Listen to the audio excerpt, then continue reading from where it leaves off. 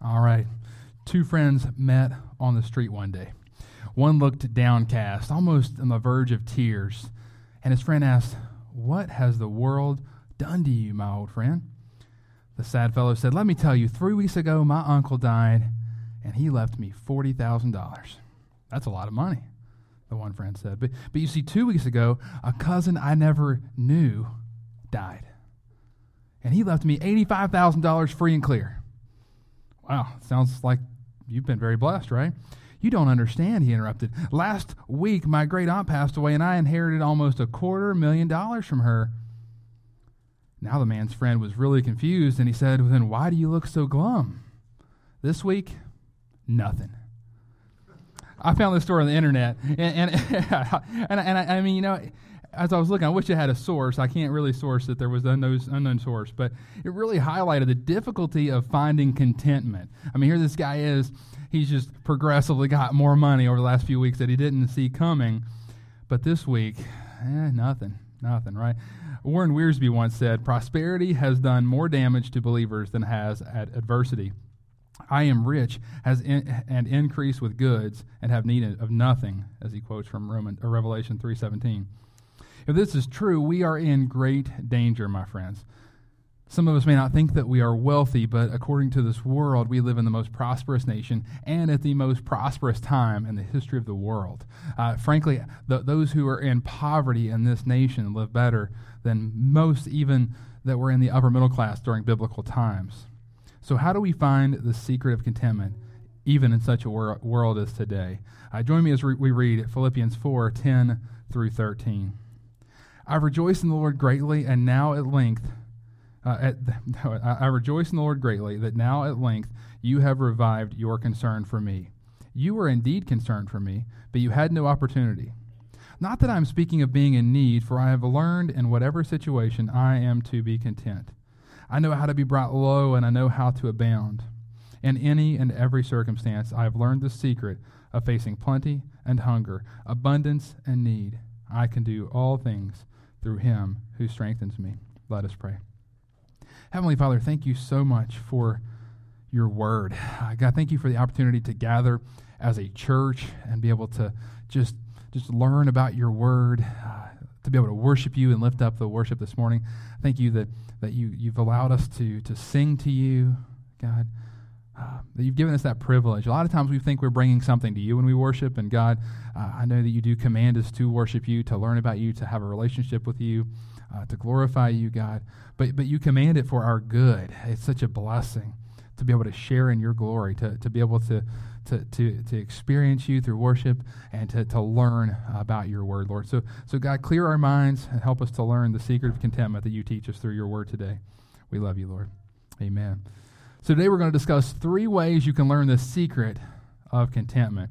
And the first point, you can be content through reflective remembrance. You can be content through reflective remembrance. So verse 10, I'm going to read it again.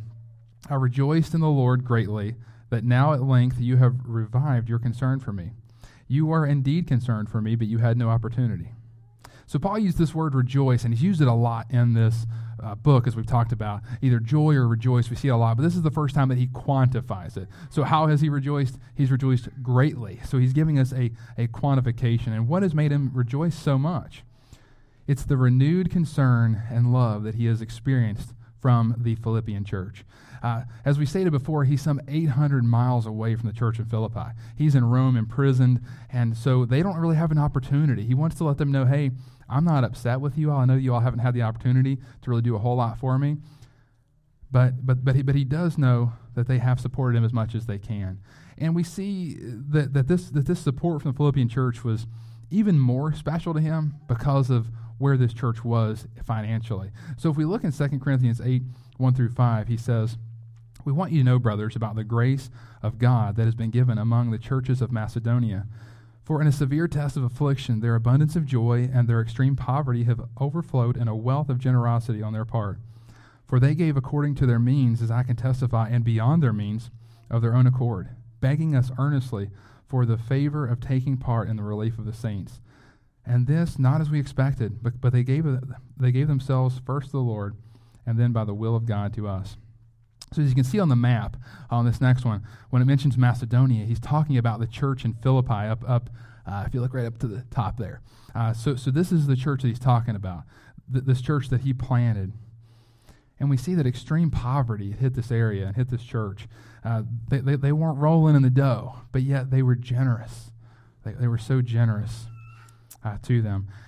These are the same people that sent Epaphroditus, if you remember from chapter 2 as we were studying, the man that came and brought a gift from the church in Philippi, and then he almost died. And so he's the one actually likely carrying this letter back to them.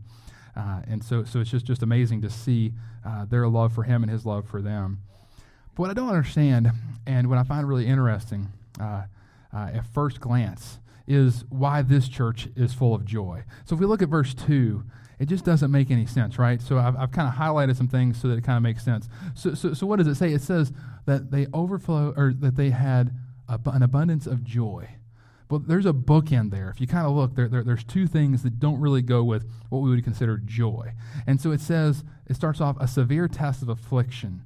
Well, I mean, that doesn't sound really joyous, right? We don't know what that affliction was, but we know obviously that he goes into some detail on the next bookend when he says extreme poverty. So they weren't just a little bit poor. They had extreme poverty. But then what happens? So they're afflicted. So maybe it's health, maybe it's government, maybe we don't know what's afflicting them at the time.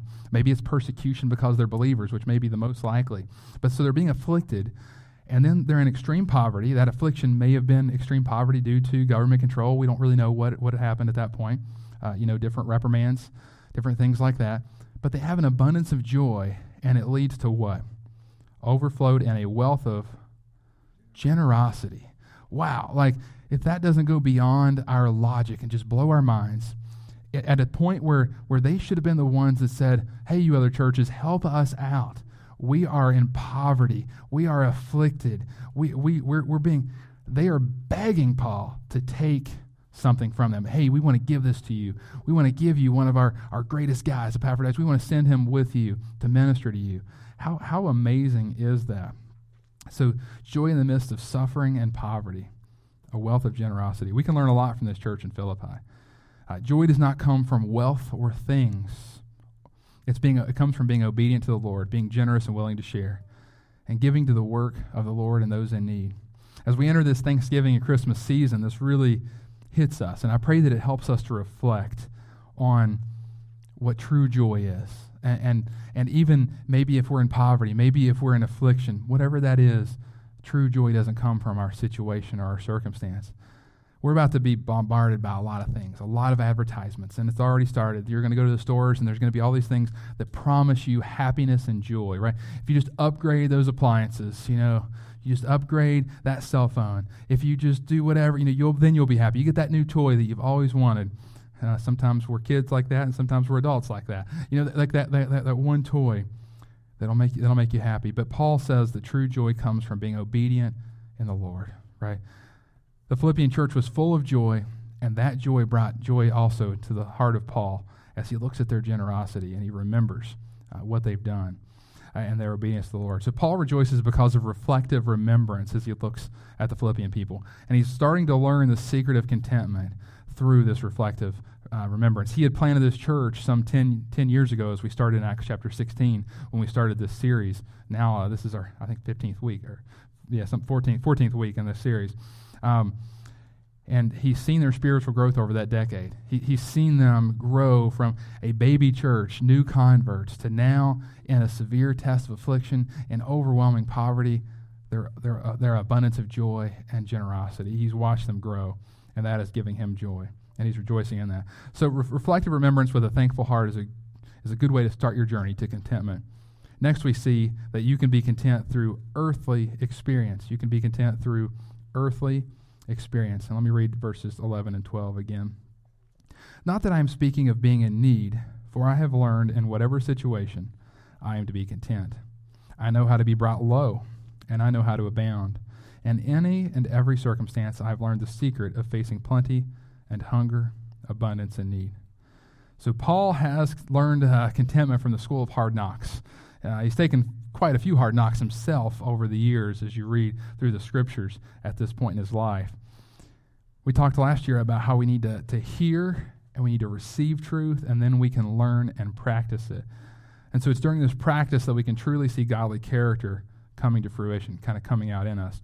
We can know the right thing to do, but still fail to do it, as we see in James 4:17, which will be up here in a second. So whoever knows the right thing to do and fails to do it, for him, it is sin. Right? It takes perseverance and diligence to continue walking, even when it's not easy. So we see in Philippians 4:11, Paul makes this interesting first statement: "Not that I am speaking of being in need."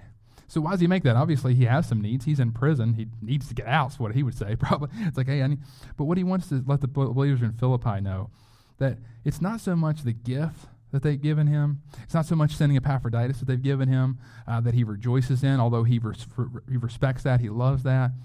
But man, he doesn't need anything but the Lord. He wants them to know, hey, you know what, as much as you all meeting my earthly needs, man, I want to see you grow in the Lord.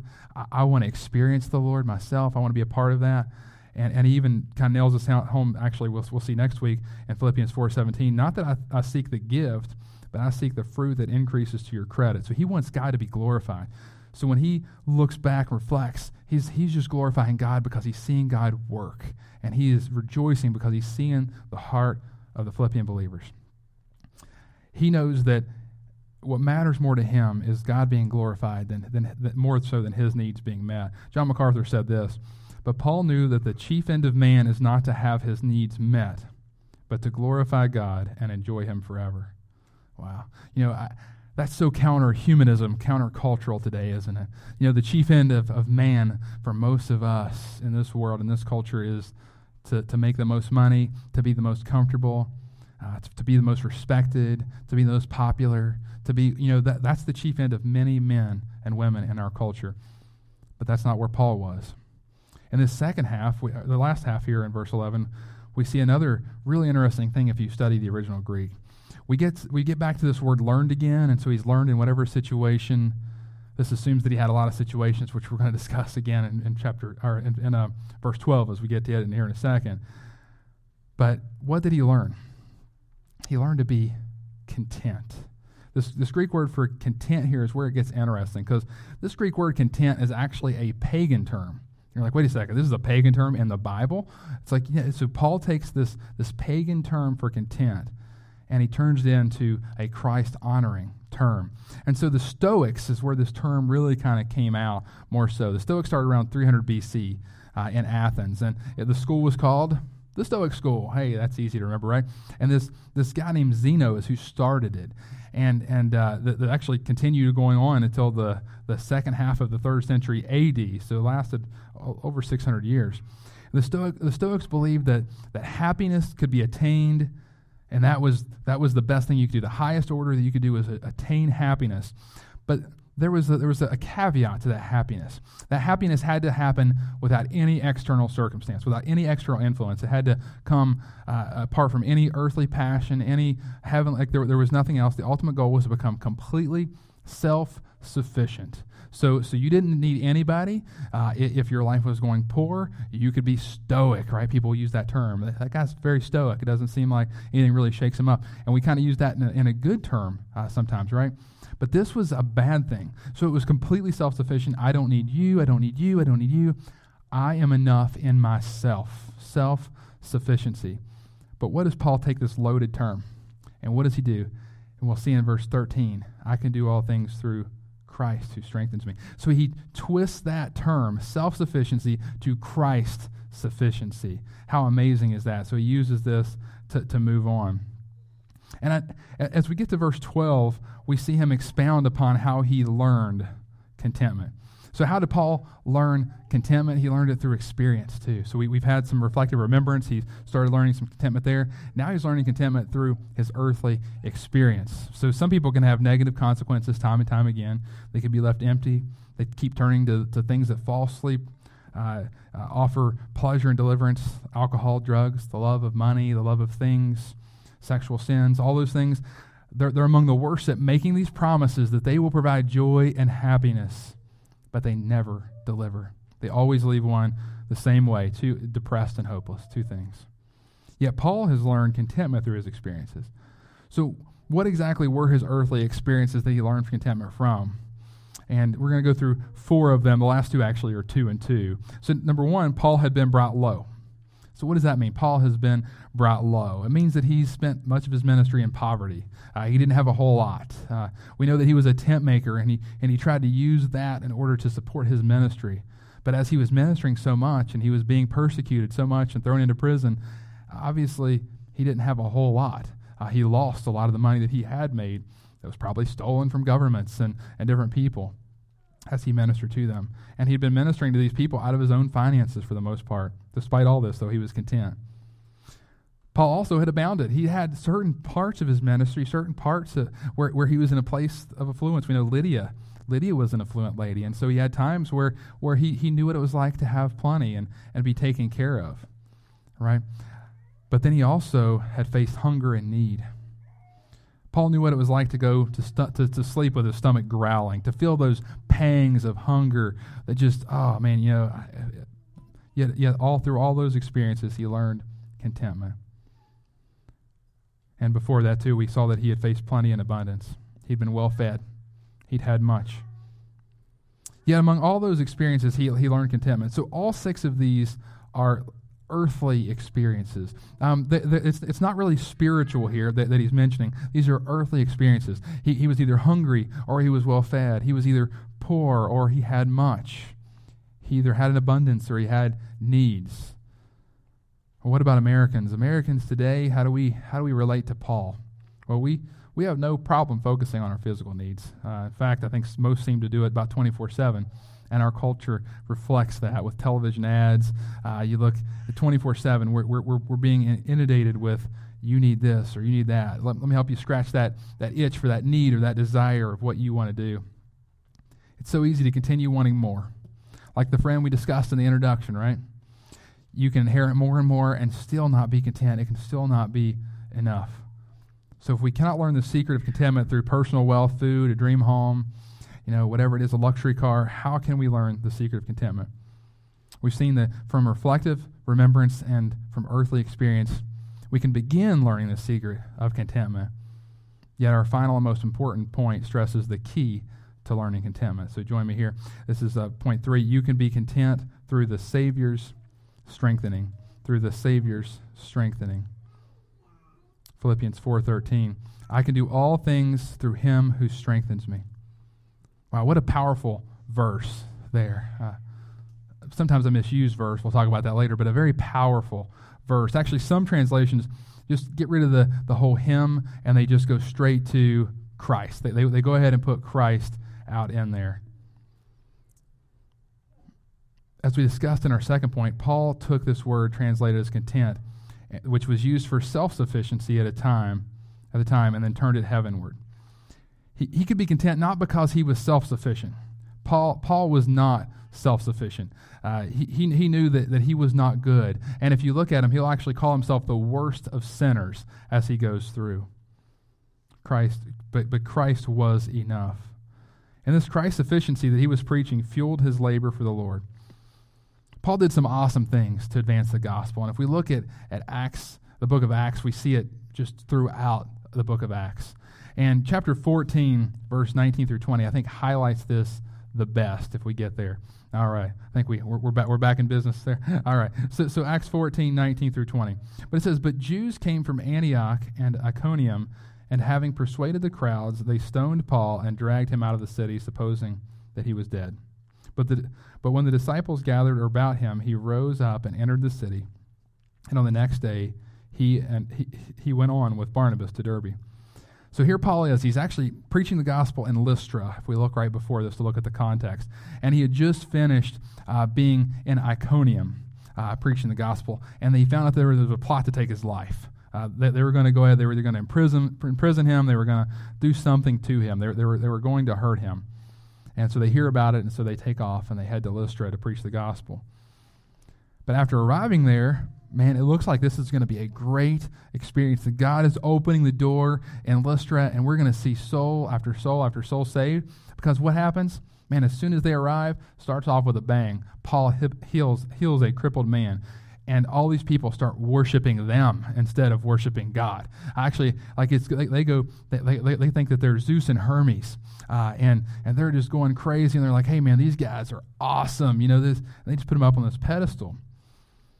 And so they're rock stars, and they tear their clothes, and they're like, hey, we're only men. It is God that you're to worship, and they still are having a hard time restraining people. Yet they go from being the rock stars of the area to being the stars that are getting rocked. So before too long, these rock stars, these Greek gods, as the people are calling them, all of a sudden go from being the heroes to zero really, really, really quick.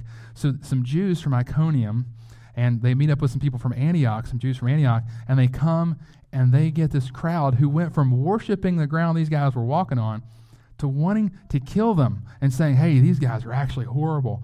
And how quickly can a crowd go from hero to zero? I mean, you see it in the media all the time, but we see it in real time here even then. It's not a new thing that we see in our culture, that this guy can be on the media exalted as the next thing since sliced bread, and the next day he's trash. It's like we see it go so quick. And all of a sudden, these people who were worshiping them stone them, or stone Paul. I don't know how Barnabas got out of being stoned, but I guess they went after Paul because he was Zeus, I guess, right? So he was the man. So they stone Paul and they leave him for dead. They drag him out of the city. They're like, hey, this guy, he's done. So they walk off. But what happens? He gets back up, and it says he goes right back into the city. Wow, like that is the epitome of doing all things through the strength of Christ. Man, hopefully we never have an experience like Paul did. I hope we're not stoned and left for dead. But each of us are gonna struggle in this life, right? We're gonna have times where we're mistreated. We're gonna experience hunger, thirst, fatigue, and likely even times of depressive thoughts. So what do we do during those times when we're struggling? We're to turn to Christ for strength. You see, Paul was very excited and blessed to get the gifts from the Philippian church. He was blessed, and he rejoiced in the fact that they sent Epaphroditus, who ministered and served with him. However, he wanted to make completely clear in this scripture, as he's writing to them, this letter that he's writing to them, that his contentment is far beyond his reflective remembrance and his earthly experience.